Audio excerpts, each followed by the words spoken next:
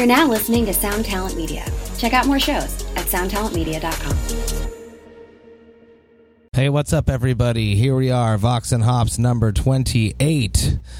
I'm still out on the road. I'm in my bandwagon right now. The tour's been amazing. We've been having such a great time at the Hell Over North America, the ultimate blast beat party.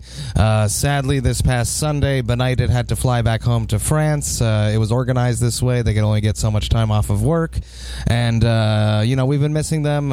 Julian and the rest of the boys have just such a positive outlook on life. They're just the coolest dudes to be around. Big smiles, big hugs all the time. We deeply miss you. So now Hell Over North America continues with Aborted, Cryptopsy, and Hideous Divinity.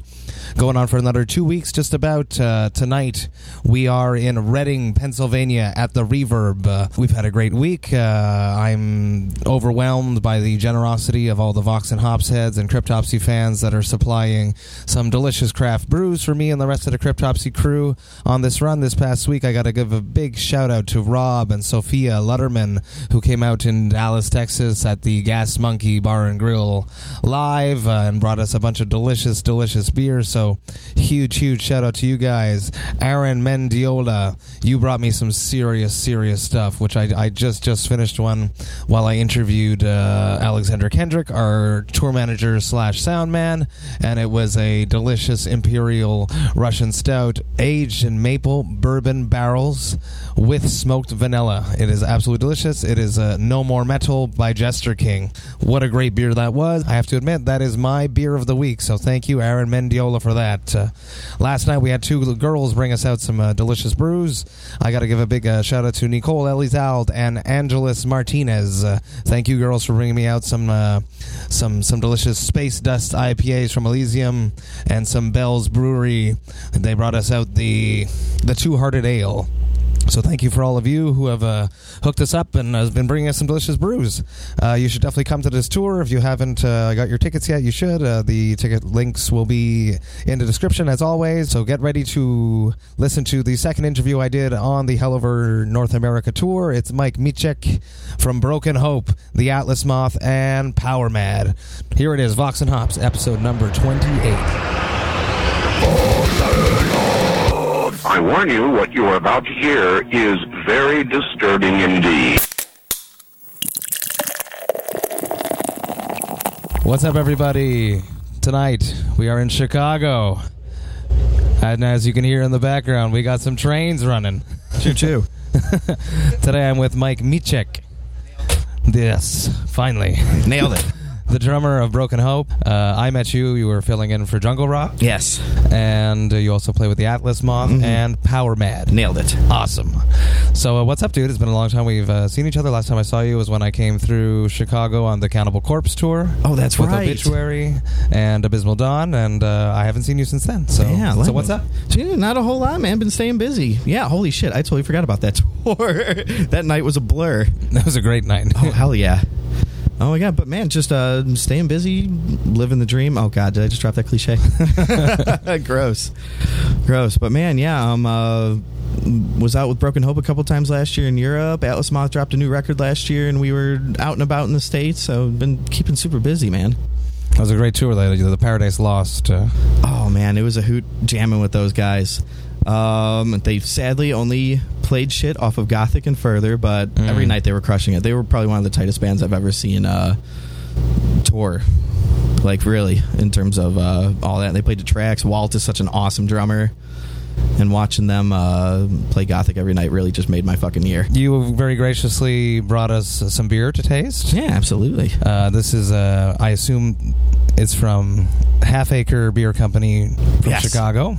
It's called the Daisy Cutter Pale Ale. Absolutely. Are you a craft beer enthusiast? Oh, totally. And actually, this Daisy Cutter Pale Ale is probably one of the beers that got me into craft beer. It's one of the first craft beers I had out of Chicago.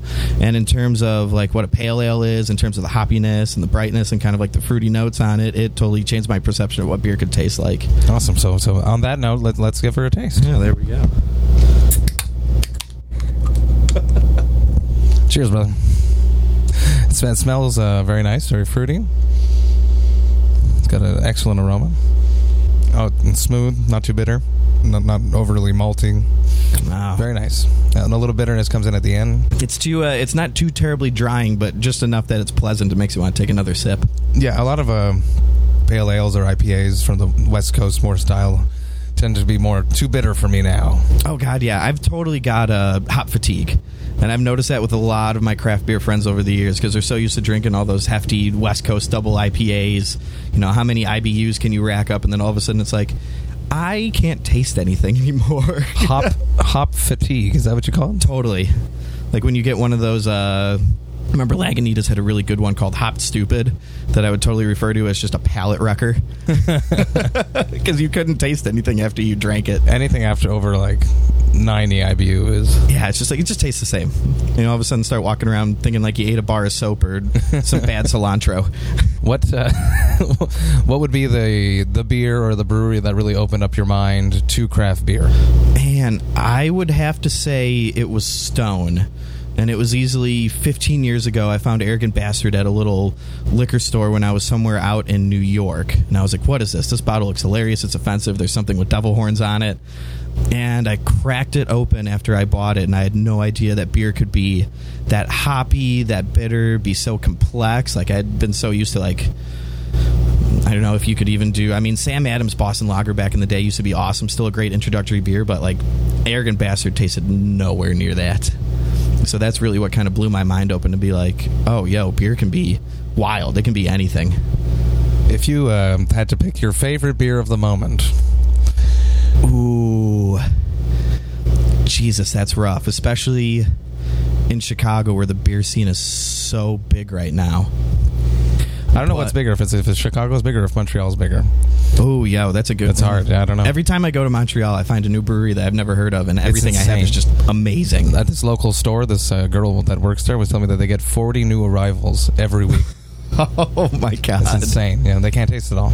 Dude, man, I'm going to have to check. There's a local place up on the north side of Chicago called the Beer Temple, and they're always getting new shit all the time, so I'm going to have to inquire about their latest imports from Quebec the next time I go up there. Yeah. You know, there's obviously Ciel, but there's a whole slew of other ones that are up on the rise, or like a Schlag and Shelton Brewery. Really, I've heard of strong, Shelton. All right, really strong stuff coming out of there. I have to talk about Three Floyds. Yes. Because they're also very metal. Oh, God, yeah. And they do a lot of beers for bands. Mm-hmm. So if you had to make a beer for Broken Hope with Three Floyds, what would you call it? I can't take the easy way out and say Broken Hops, because that's just being lazy. But, you could go the Dead Hop. Mm-hmm. Brutalated and assimilated. Mm-hmm. What else can I think of that'll make Flo groan? Brutal ale and assimilated. Brutal ale and assimilated. Oh no, this is getting way too deep. Dilation and cold extraction. I don't know. It's cryo hopped. Yeah, nailed it.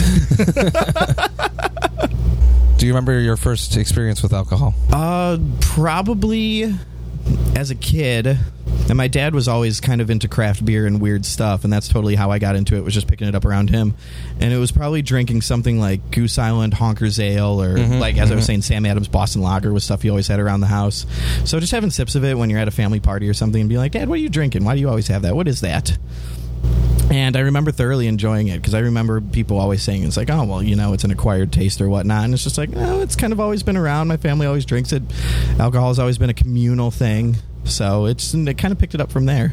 There's something about craft beer, it just brings people together. It just touches this nerve of pride that people want to share it with people. Absolutely. I'm always baffled with the support that I'm getting on this run of people bringing beers for me to taste them. It's been really fucking awesome. Yeah. Oh, God, yeah. Dude, there's something to be said. It totally crosses over with, like, metal culture in itself, that communal aspect, where it's like back in the day when you were finding new bands and being like, dude, you gotta see this, you gotta try this, you gotta listen to this. And, like, beer is totally that same way. It's true, yeah. It's really right on the nerve. Totally. You do session work for bands in the past. Yeah. How do you approach doing that? Learning songs so quickly when you get thrown under the bus. You know, you got 2 weeks to learn a set. Right. How do you go about doing that? I think it all goes back to not only just jamming to the material over and over again, but looking at stuff that that band or maybe that project has done in the past to kind of get an idea of where they're at, where they want to go. I mean, I even had that going into Broken Hope, where it was like, okay, cool, we're going to write new music. Sweet. So the first thing I should do is kind of look back to see what maybe Ryan Stanek was doing on those earlier records, try to formulate something around that, but then also add my own flair to it. Mm-hmm. A big way I learned how to play drums when I was a kid would just be to put on records and play to them constantly. So kind of taking that same approach when it comes to a project where get into a room, let's get that track and let's jam it over and over again, try different beats, try different patterns, try to figure out what would fit the song, what would help the song, where to lay it back, where to experiment a little bit. So really, it's playing, it's experimenting. Did you always want to start off as a drummer, or were you like a guitarist that fell into drums, or? I was forced into piano when I was in first grade, and did that for about 5 years. And then after that, I really wanted to play guitar, because I had seen the Beatles' A Hard Day's Night, and I was like, oh, that looks like a cool gig.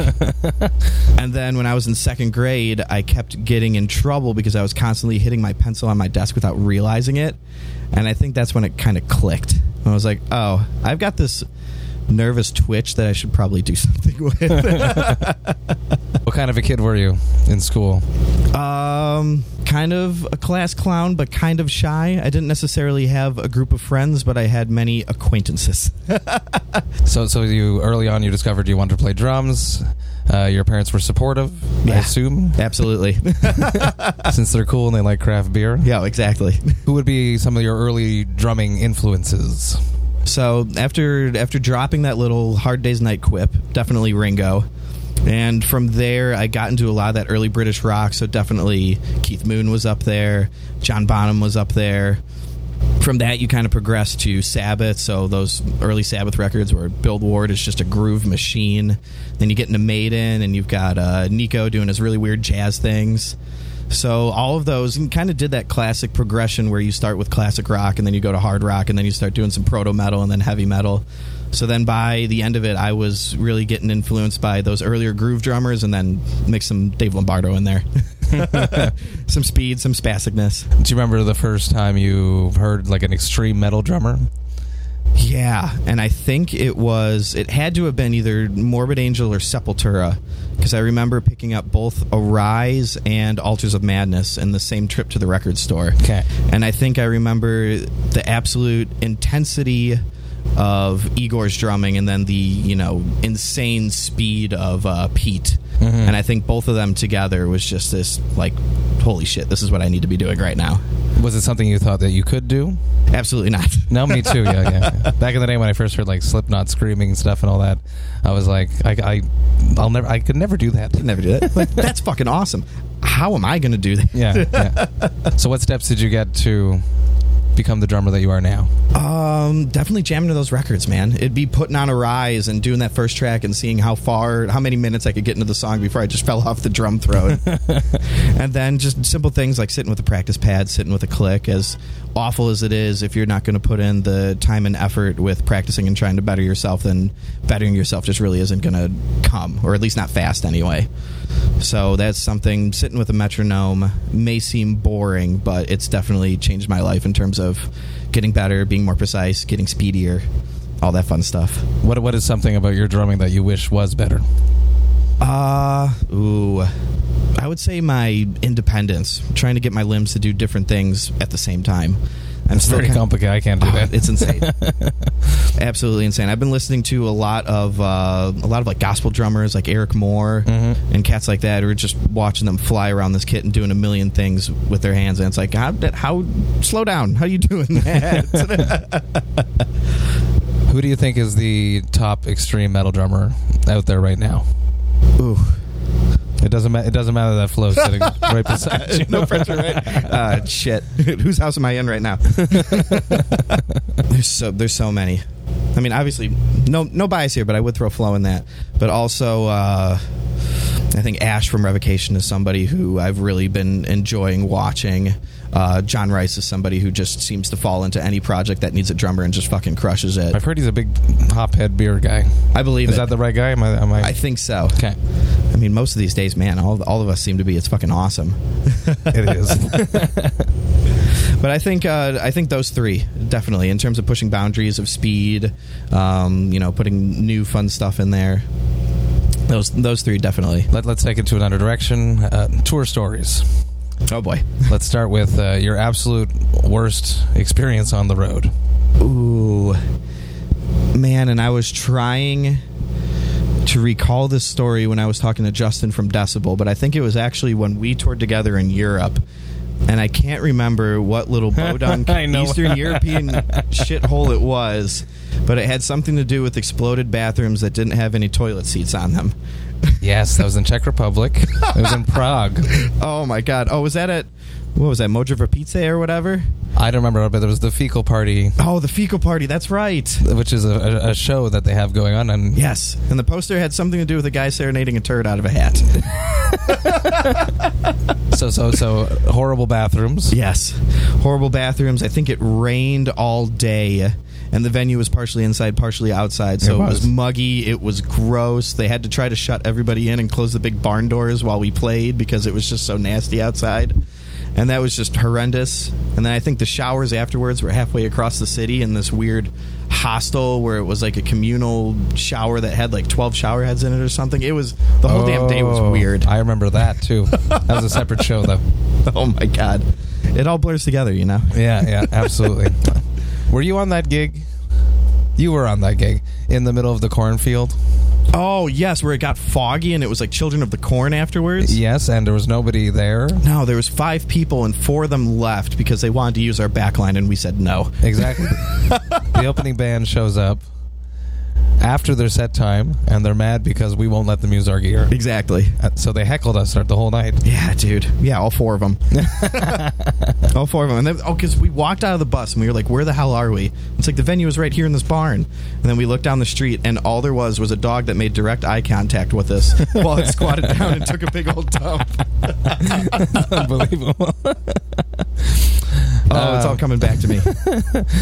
If you had to pick a dream tour, we could do it for each of your projects that will make it more interesting. Broken Hope on the road with 2 bands, the Atlas Moth, and Power Mad. Oh, man. Thought about this, especially when you get home for a period of time and then you see other tours coming through and it's like, fuck, I wish we were on that. Oh, yeah, it pisses me off. Right? It's like, I'm sitting at home being like, why am I here when I should be doing that? I'm always happy for my friends getting big gigs, but there's always that little part inside you that's like, yeah, exactly. I could have been on that. Yeah, I could have done that. I'm waking up and going to work today. These guys aren't. But man, I've always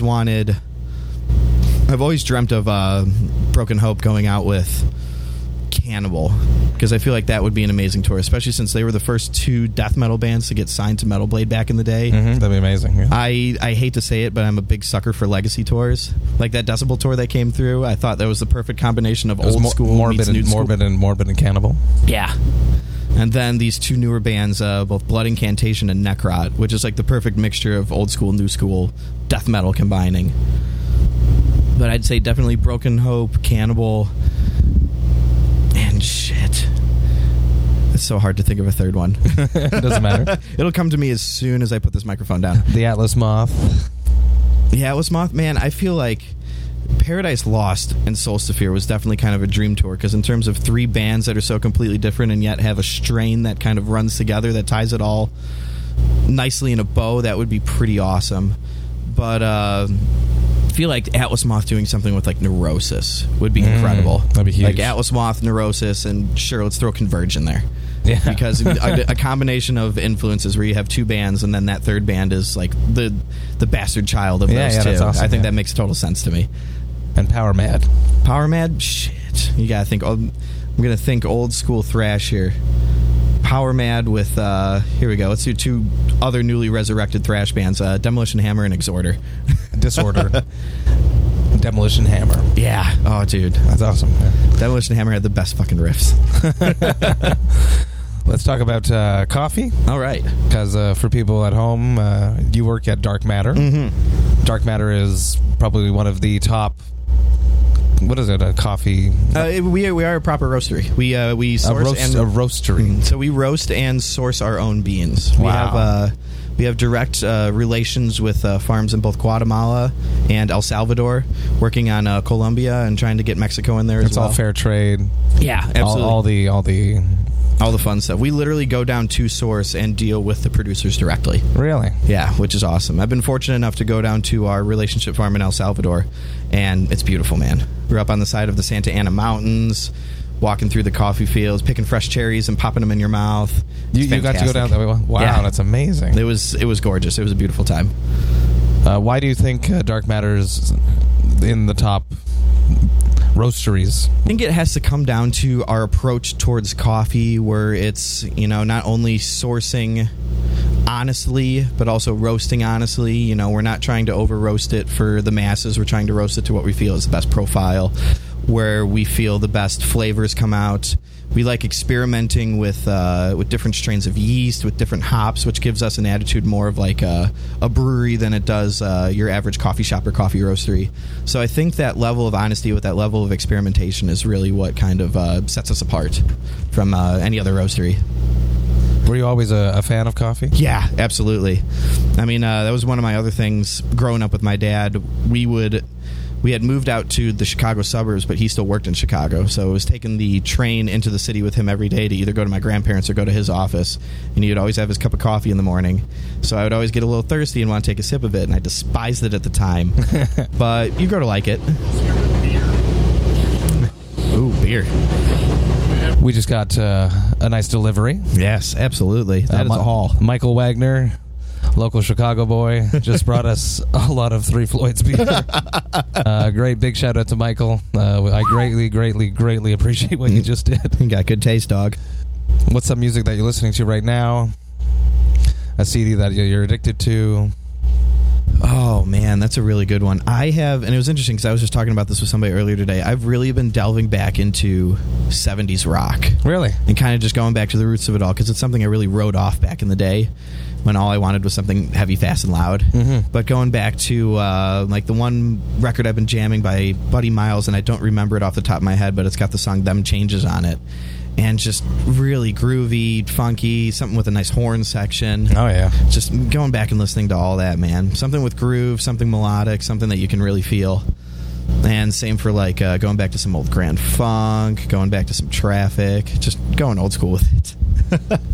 You know what I saw? There's a poster in there. Captain Beyond is playing here. Oh, man. It's like the OG supergroup. I know. I couldn't believe that they're even still playing. Yeah, exactly. Those guys have to be ancient. Who do you think is the next big band in metal coming up in the scene? This may be a cop-out because they're pretty huge already, but I think Full of Hell, especially when they drop this new record, is just going to fucking fly the extreme metal flag for everybody. I think their last album, Trumpeting Ecstasy, was a masterpiece. And whatever they come up with next, I'm sure is just going to absolutely top it. Every time we talk about doing tours, what bands we tour with, I always throw their name in. Fuck. Okay, so here we go. So it's Cannibal Corpse, Broken Hope, Full of Hell. There you go. We did a couple shows in Europe with Full of Hell last year, and I just wish that could have been an entire 3.5 weeks. Because those guys are fucking awesome. Their set is one of the most intense things I've ever seen. It just crushes. Do you have any music vices? Ooh, music vices. Something that... 12-year-old. I don't know if you're like that, but the extreme metal, when you're like in your extreme metal period. Right. If you like stumbled across your iPhone or playlist right now and you saw this band on it, you would be ashamed of yourself. I mean, I think a couple things that would... I'm definitely not ashamed of it, but I think shit that would throw people for a loop is, first and foremost, the Monkees. Really? Love the Monkees. I think it's fucking beautifully crafted pop music that was done so damn well that'll just never be replicated. And I think Frank Zappa can back me up on that quote. I think the other one would definitely be Simon and Garfunkel. When I was out on tour with Internal Bleeding, I was jamming their greatest hits so hard. Because I think it's just when you're on a brutal death metal package, it's like the last thing I need to hear is death metal. So let's hear some fucking 60s folk. Absolutely. I heard there was a lot of stories on that tour. Oh, God, yeah. Holy shit. You had interesting drivers? Yes, we had interesting... Do you want to talk about that a little bit? Oh, my God. So I think the best story about Obi-Wan Pierogi and Baba Ganoush... Geez, you can't tour with Internal Bleeding and not suffer some sort of hilarious brain damage. Because that was probably the hardest I've ever laughed on the road. road. But it was definitely, we were getting out of England, and there was a detour, and they didn't know what a detour was. So instead of following the detour, they simply exited the highway, and we wound up in a forest preserve somewhere in England, scraping against the cars on the side of the road and crashing into trees. You're kidding me. Yeah, I have no idea. Well, we had to wake up our tour manager, Tomas, because he was the only other one on the bus that spoke Polish other than the bus drivers. We were like, Tomas, you got to wake up. We're in a fucking forest. I believe Stefano was your sound guy on that. No, Stefano actually wasn't on that tour. No. He was. We met Stefano on Cow Decapitation, and I love him to death. Yeah, shout out to Stefano. Yeah, oh my goodness, yes. I love that man. But that tour was hilarious. I got robbed on that tour. No, you we got didn't. lost on that tour. How did you get robbed? Let's talk about that. We were in Essen, Germany. We were playing Turok. Yeah. And I wasn't feeling too well that night, so I went to bed early, popped some Advil, and I put my backpack out in the common area because I didn't want to sleep with it at night because I just needed the leg room. And one of the bums that was walking around must have watched us key in the code, because when we woke up in the morning, we had been ransacked. They obviously opened the door, started at the driver's side. They grabbed the GPS. They grabbed my bag. They grabbed the bass player from Internal Bleeding's bag and a couple of laptops, I think. That's just horrible. And that's And we didn't realize until woke up in the morning and we were halfway to the next gig, and my passport and my wallet were in my bag. Fuck. What did you do? Oh, man. So after furiously calling all my credit card companies to cancel my card, my immediate next step was to call my parents and be like, hey, I'm stranded abroad without a passport. So I don't know what to do about this. So kind of had them do some resourcing. It got so far as they were calling some family that I had in Stuttgart to see if I could stay with them if I couldn't leave the continent. Really? But mercifully, we were playing Berlin 2 days later. So it was a matter of rolling up to the venue, and me and Tomas, who was our tour manager at the time, went straight to the embassy. And I had a temporary passport printed in 10 minutes. Oh, wow. You're lucky. It was ridiculous. Well, Tomas waited outside because he was of Polish nationality and they wouldn't let him in. You're so stupid. You must have been unbelievably stressed. Oh, so stressed. Yeah. And then your laptop and all that. Yeah, exactly. So that was a loss. But you live and you learn. When you're touring on the road, like That's true. That's true. You get used to everything under the sun happening to you. That's true. So you come out of it unscathed, maybe with a little less clothes. The worst part was, I mean, other than the passport, was the fact that since we were in Essen, we had gone to Century Media headquarters a little bit earlier in the day and ransacked their vault. That's right. Yeah. So everything I nabbed from them was in that bag. Lost some pretty dope box sets, some good T-shirts, and my passport. That sucks. Yeah. So I was like, well, I'm at a loss here. What would be the best gig that you ever played? If you had to pick one. Oh, my God. You know, I think, well, it's a cop-out to kind of say, like, you know, bringing the European festival circuit into it. Last year at Brutal Assault was definitely a highlight for me. I love that festival. Dude, it's one of the most best-run festivals I've ever played. Yeah, I love it. It's for people that don't know, it's like in a old castle. Mm-hmm. Like an army barrack. An army barrack, yeah. And it's like somewhat destroyed. Yeah. And they like just... It's just the best festival. It really is. They have like two stages inside where it was like a big courtyard, I want to say, and there's like all these walls that surround it. Oh, yeah. And they're all like bricks, which are all broken. And there's people camping up on the hill and all that. Yeah.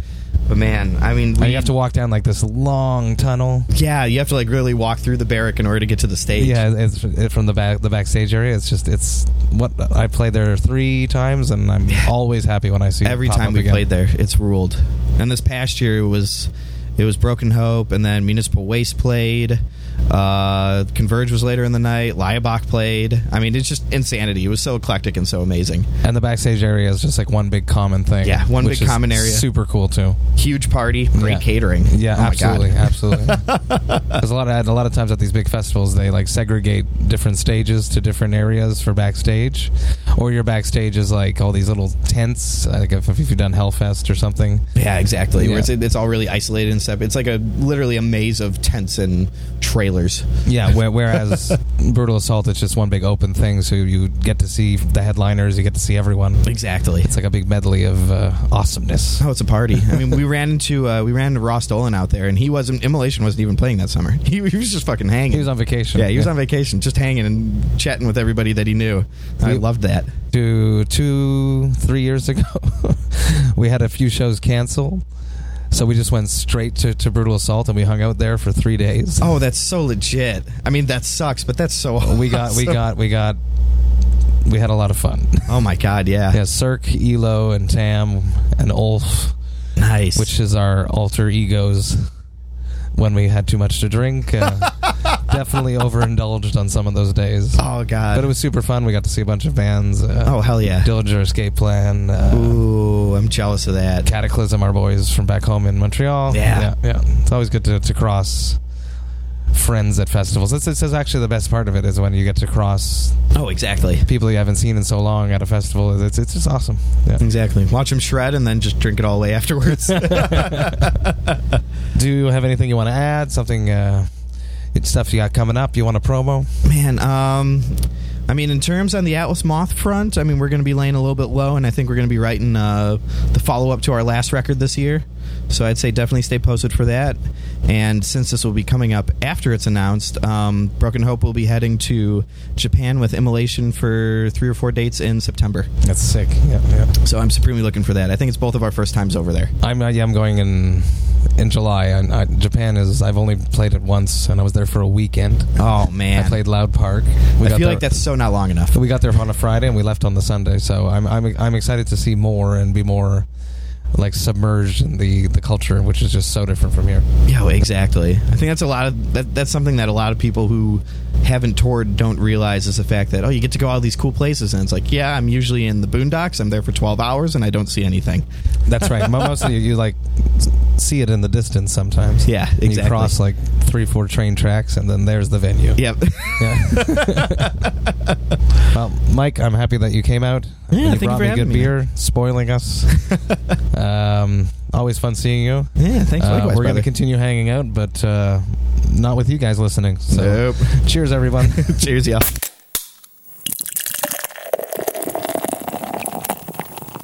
Hey, how's it going, everyone? Thank you so much for listening right to the end. I love meeting friends that I've toured with before on the road and then getting to catch up with them in their hometowns and just, bouncing the shit off back and forth like as if we were on the road again. It's one of my favorite things about touring is catching up with people. Love Mike. I wish him all the best in all his projects. He's a very busy little drummer dude, and he's a super fun guy, and we had a great night after the show, and it was fun. It's fun. I hope to see you again soon, Mike. Coming up on the podcast next week, I have my interview, which I conducted in Denver in the basement backstage area of the club that we were in, the Marquee Theater. It is with Dave Otero, who runs Flatline Audio, which is an amazing recording studio. He's worked with bands such as Cephalic Carnage early in his career, and now he's at the helm for recording the recent and upcoming Cattle Decapitation record. So check all that out next week, Vox and Hops episode number 29. As always, I just want to give you guys a big thank you. I can't believe the support I'm getting, the amount of people that are coming up to me at the shows saying that they've been listening to the podcast, people that are just showing up, not even asking for guest lists, just providing me with some beers for the podcast. I really, really appreciate that. But if you would like to get a free ticket and bring me some craft beer in exchange, you can check that all out on the Cryptopsy Facebook page. Just give us a private message or send me a message, and we'll hook it up for the shows that are remaining on this tour. It's almost over. We're about 2 weeks out, and then this tour is over. Get your tickets. You don't want to miss this. We got some amazing big shows coming up. The Brooklyn, and we got Montreal, we got Quebec City, we got Toronto. We're super excited to hit all these big markets. It's been fun. Do not miss this tour. Get your tickets. Cheers, Vox and Hops heads. I'll see you next week.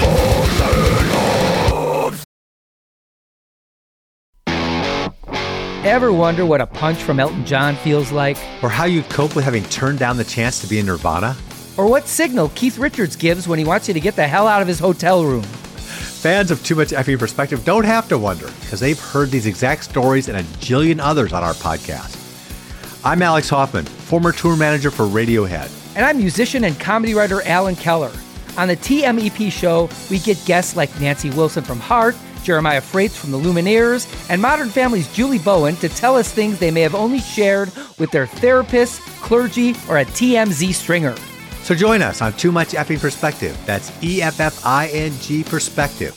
The only podcast you crank up to 11.